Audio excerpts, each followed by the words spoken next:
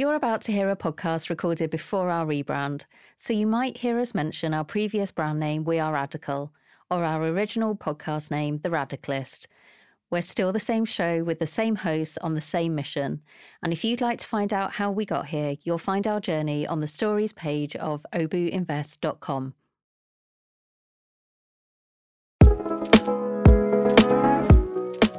Hello and welcome to the Radicalist podcast, where we have frank conversations with fierce women founders. This is the podcast about not settling, full of honest conversations with women who wanted to build their own businesses and did. If you're making the tough but incredible decision to start up, sustain or scale your own business, we've got you, because we're a podcast by, for and about women who do exactly that.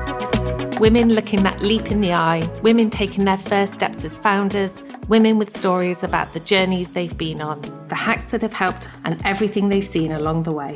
Women like us, women like you. We're Sarah King and Claire Dunn. And we're the founders of We Are Radical. And this is the Radicalist podcast.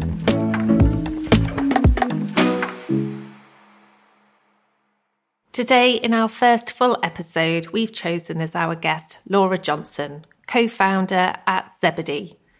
Zebedee is a brilliant and necessary organisation that we really admire, a global talent agency for disabled and visibly different models, actors and influencers. Zebedee is one of those business ideas that makes so much sense, and when you hear about it, you'll be amazed that it didn't exist in the world until now. During today's episode, you'll hear how Laura and her co-founder went for a walk on a beach and how that inspired their business idea.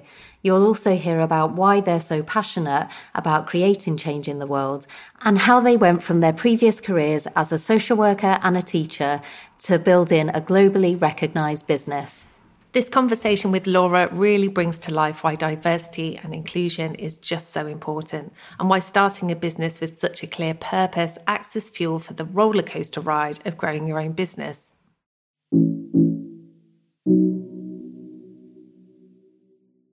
So, can you take us back to when you had the spark of the idea for your business? What were you both doing? And what was it that inspired you to make the leap into entrepreneurship?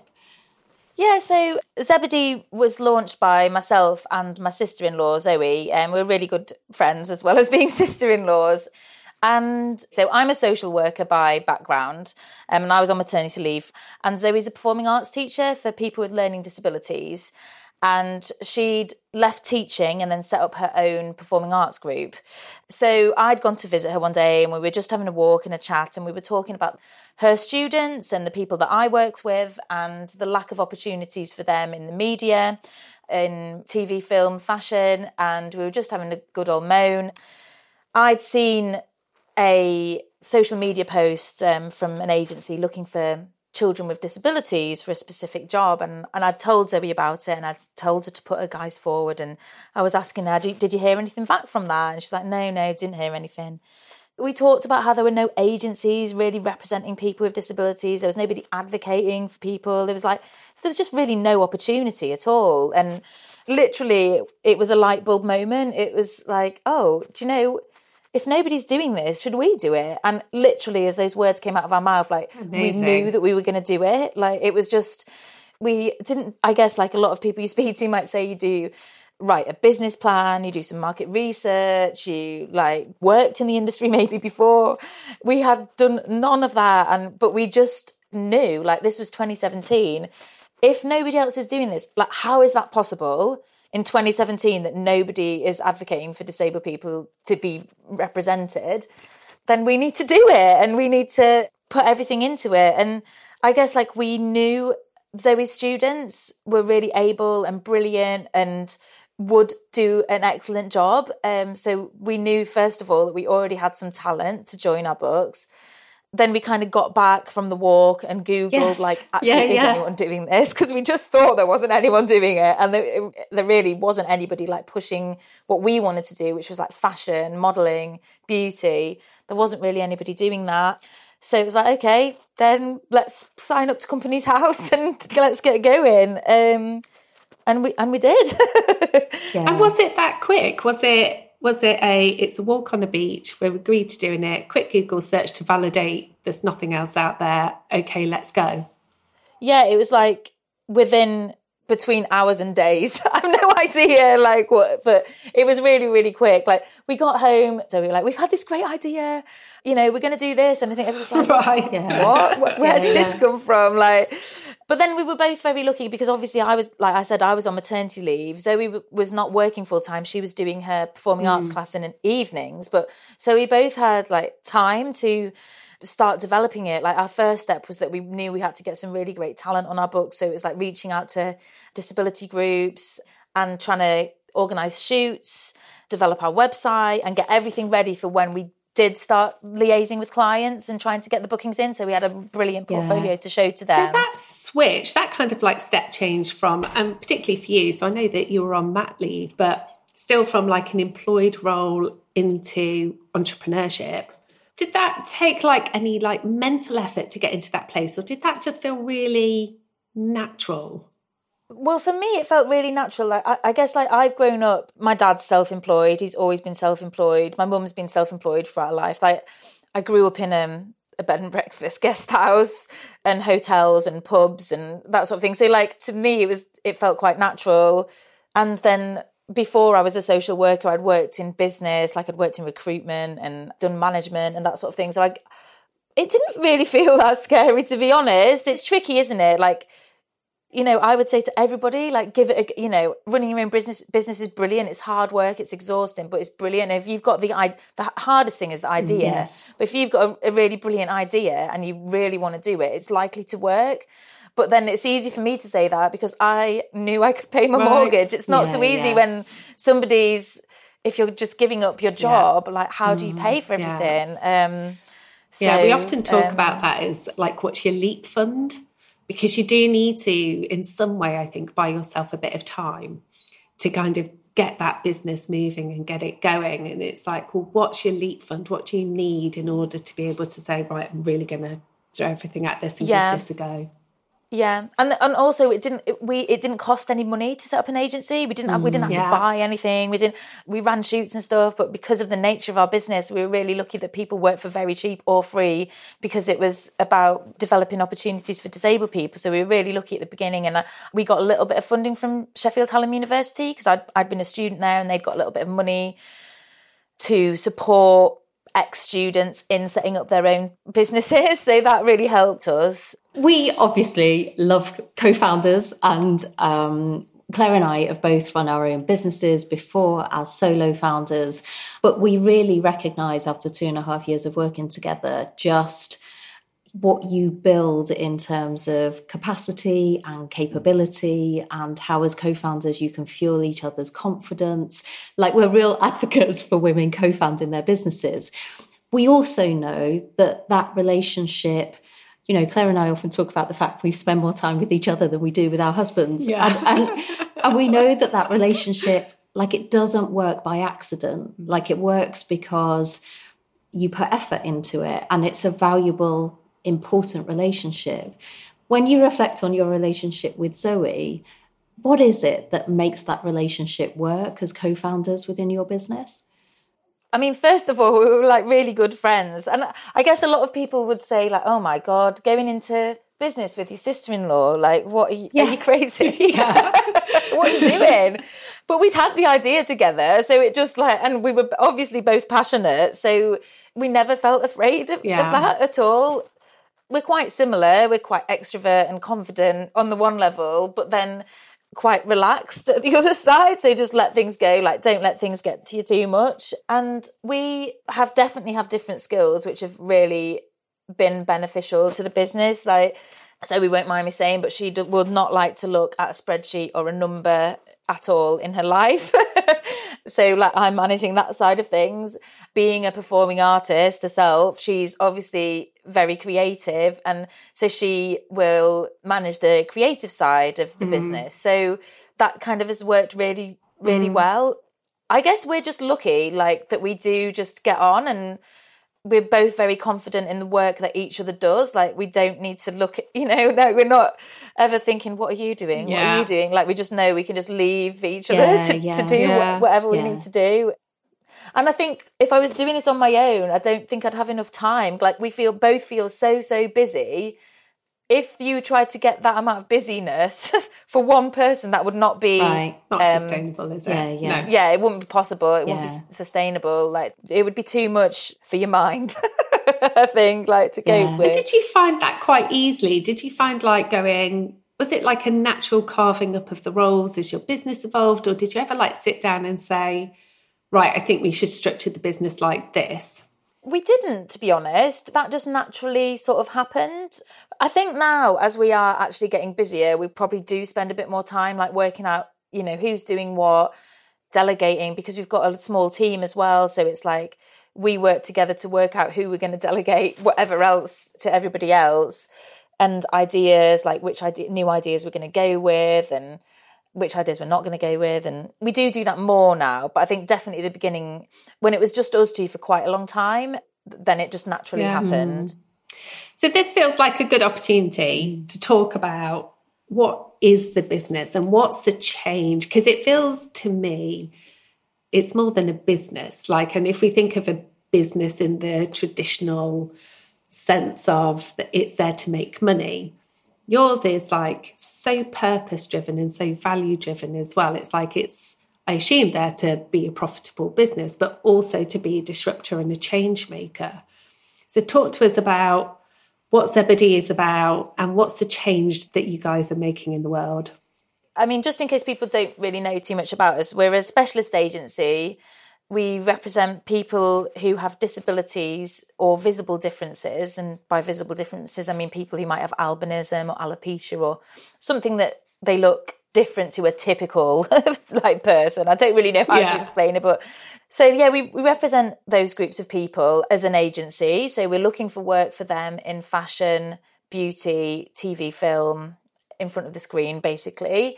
And we launched because we felt there was a lack of representation of those groups of people and that something needed to be done about it. I said before, it was 2017, and pretty much it was incredibly surprising to see anybody with a disability featured anywhere.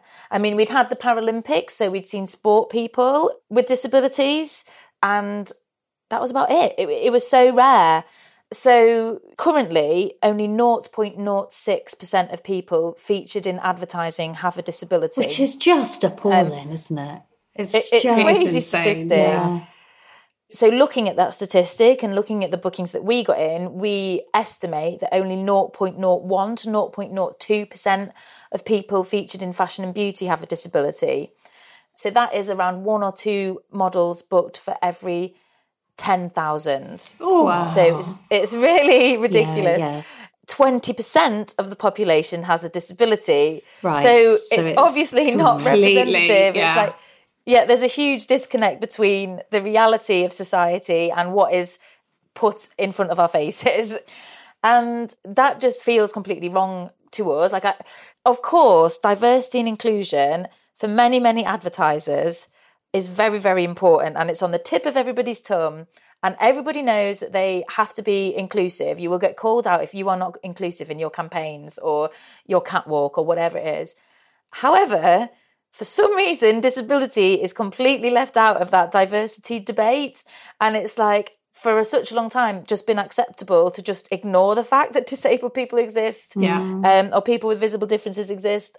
So we exist because we want that 0.01 or 0.02% to be at 20%. We want it to just be commonplace, to be the norm, that this industry is inclusive. Of course, the main area of our business is representing our talent and trying to find work for them.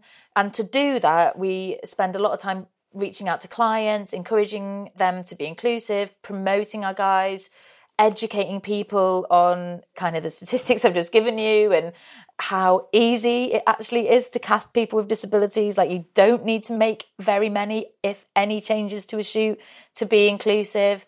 We do our own campaigns. We hold regular shoots. They're usually visual campaigns to kind of give the public and the press some awareness around disability, and again to evidence that disabled people, there's no reason why they cannot be included in this industry at all. So this is what we do and why we exist. And Looking back at 2017 when we first launched, like it was so hard. Like people just couldn't understand the concept a lot of the time. Like, how does that work then? What do you mean disabled models? Like it was just so foreign to people's minds to think like a disabled person could be a model or an actor or whatever it was. We had some ridiculous conversations too. Now we are so busy, and we do feel that we're at the cusp. We're calling it an inclusion revolution. You know, we're at the cusp of this disability inclusion revolution, and I don't think it can go back now. I think it can only go the right direction for true inclusion. But it's not been easy. How is that moment feeling for you? Because we've talked before about this sense of, you start out to address an equality issue, and you begin and you feel like you're kind of having to say to the rest of the world, why don't you get this? Why don't you see this? And so there's a lot of sort of shining a light on the issue.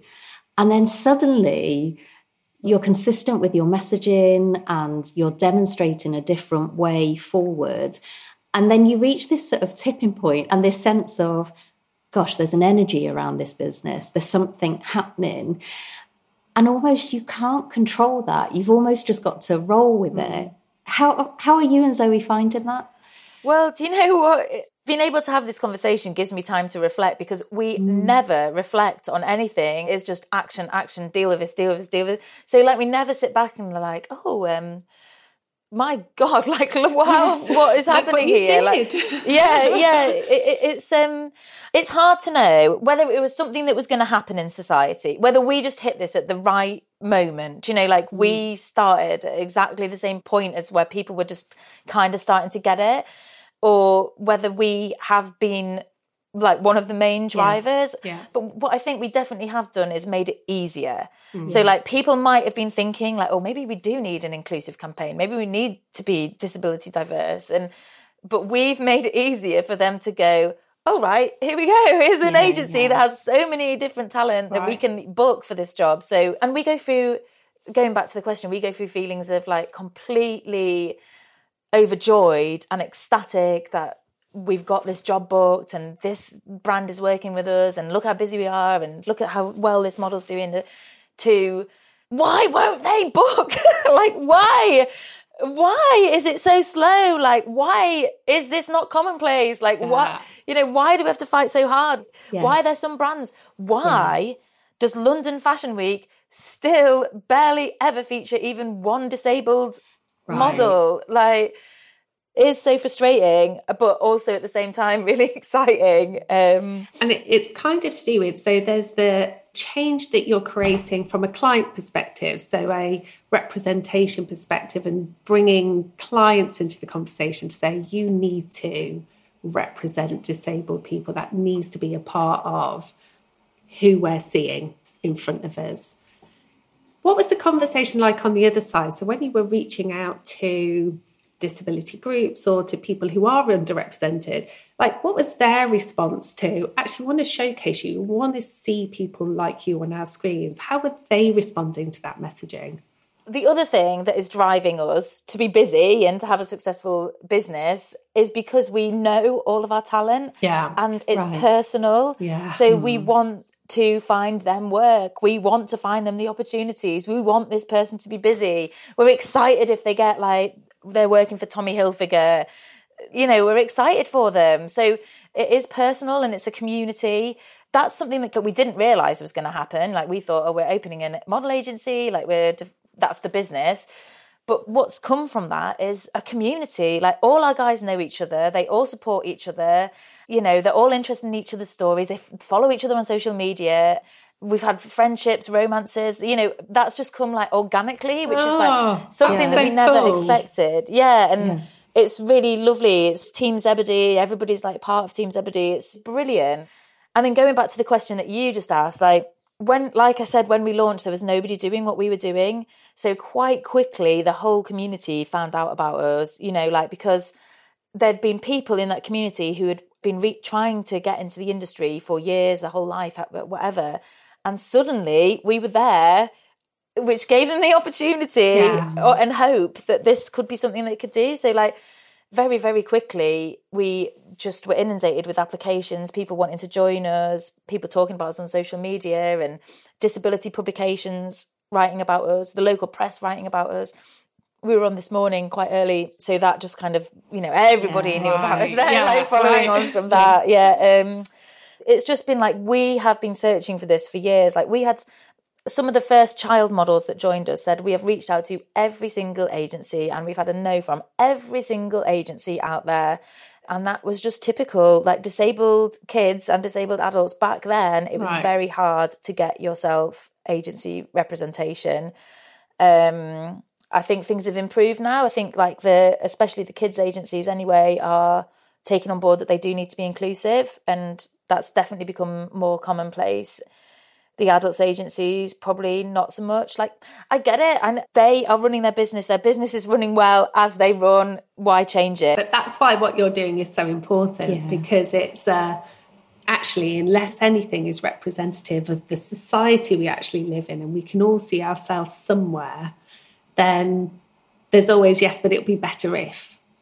Like, so it might be doing great for them, but they're still missing a trick. But that's why the role that you play is so important. And you're at that forefront of, you come onto the ship and we'll keep forging ahead, because we'll keep having those difficult conversations with the people who will ultimately book you to challenge their thinking and to keep poking them about, well, why aren't you doing this? And what about this? And you're like safeguarding that community in some ways to say, we'll keep having that conversation on your behalf. So you just need to come over here and we'll figure it out.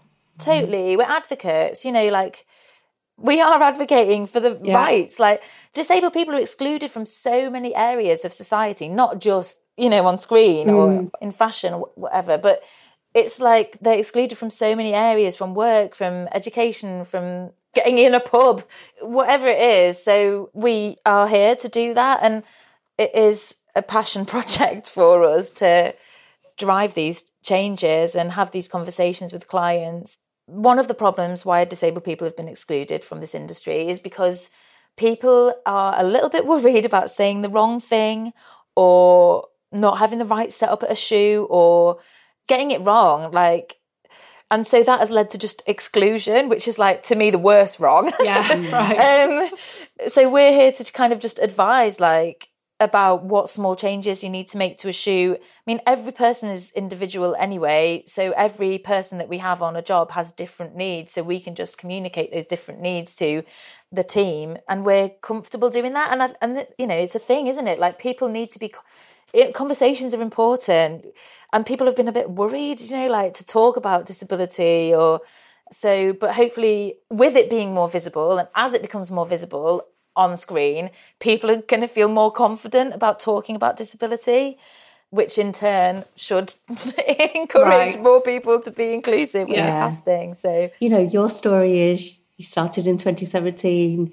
You now work with 500 people across UK, Europe, US, Australia. You work with incredible brands. Your clients have been in world-class publications. Yeah. Like, if you take a moment to hear all of that, how does it feel?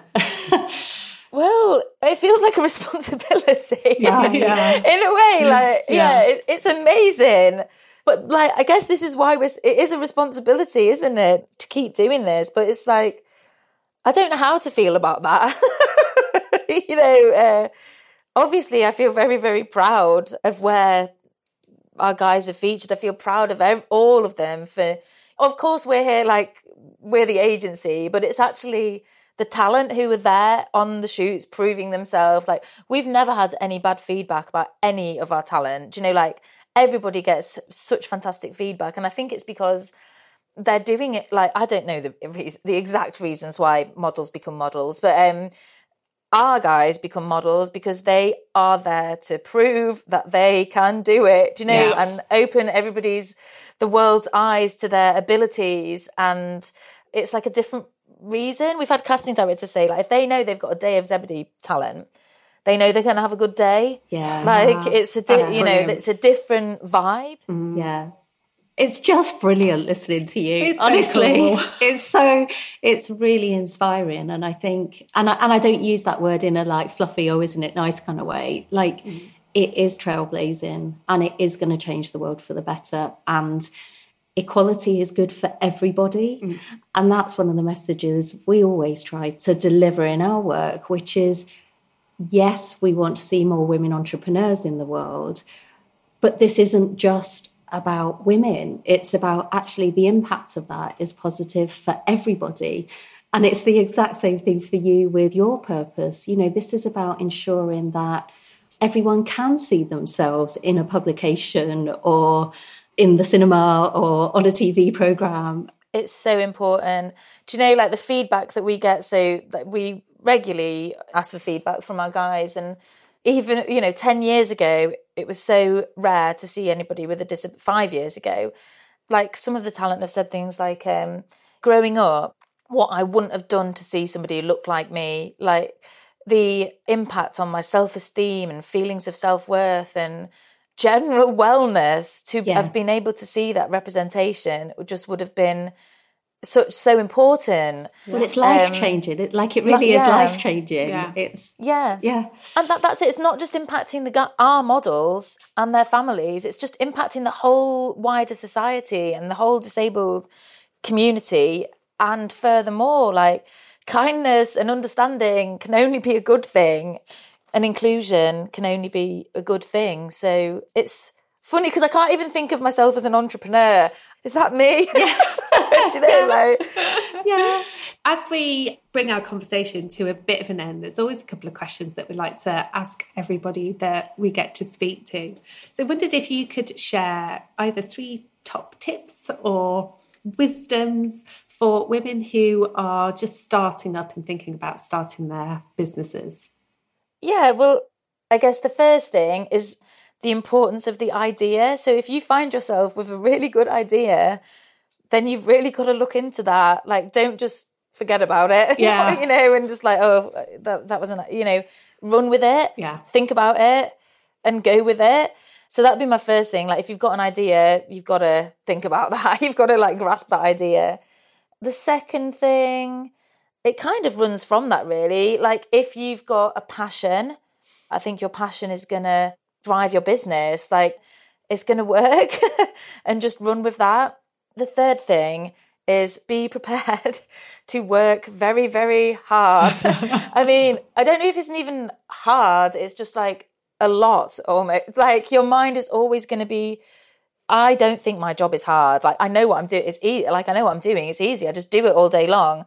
But it is like exhausting. Yeah. So be ready for that. And I guess have the support structures around you. Like, I don't do meditation or all these things that people would probably say, like, you need to have the me time, you need to do this, you need to, but I do have things like my kids, my dog, my garden, a glass of wine on an evening, like just something to help you along the way.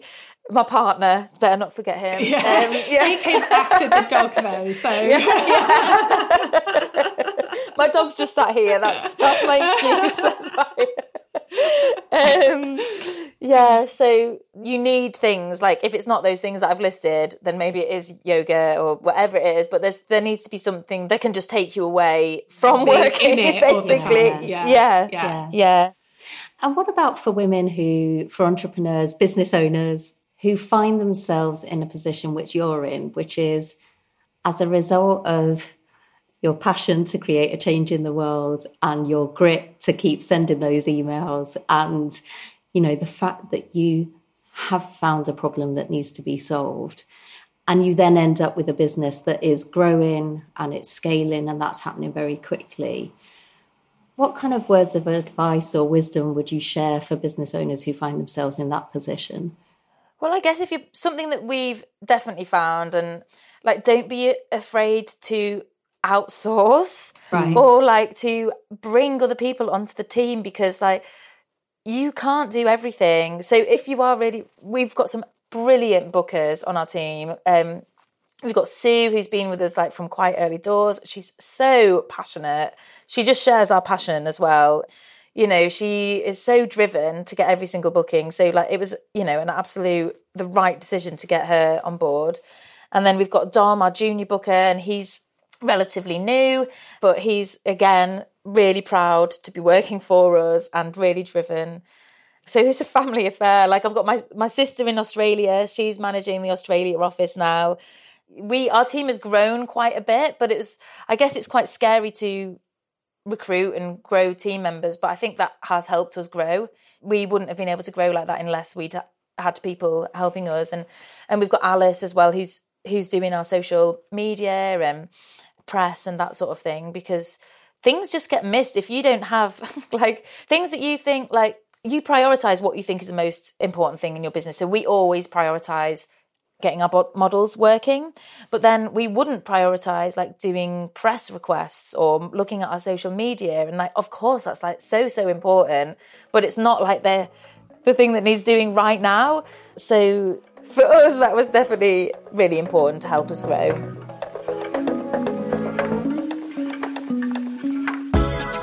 To learn more about Laura and the work she and her co-founder Zoe are doing, why not head over to Zebedee Management to check them out? And for more know-how and inspiration on how to start, sustain and scale your business, hit subscribe so that you never miss an episode of the Radicalist podcast. And next week, we'll be joined by Sarah Christie, founder of By Sarah Christie, an incredible brand that makes seductive handbags and accessories that are stylish, functional and desirable. It's a conversation not to miss. We'll see you then.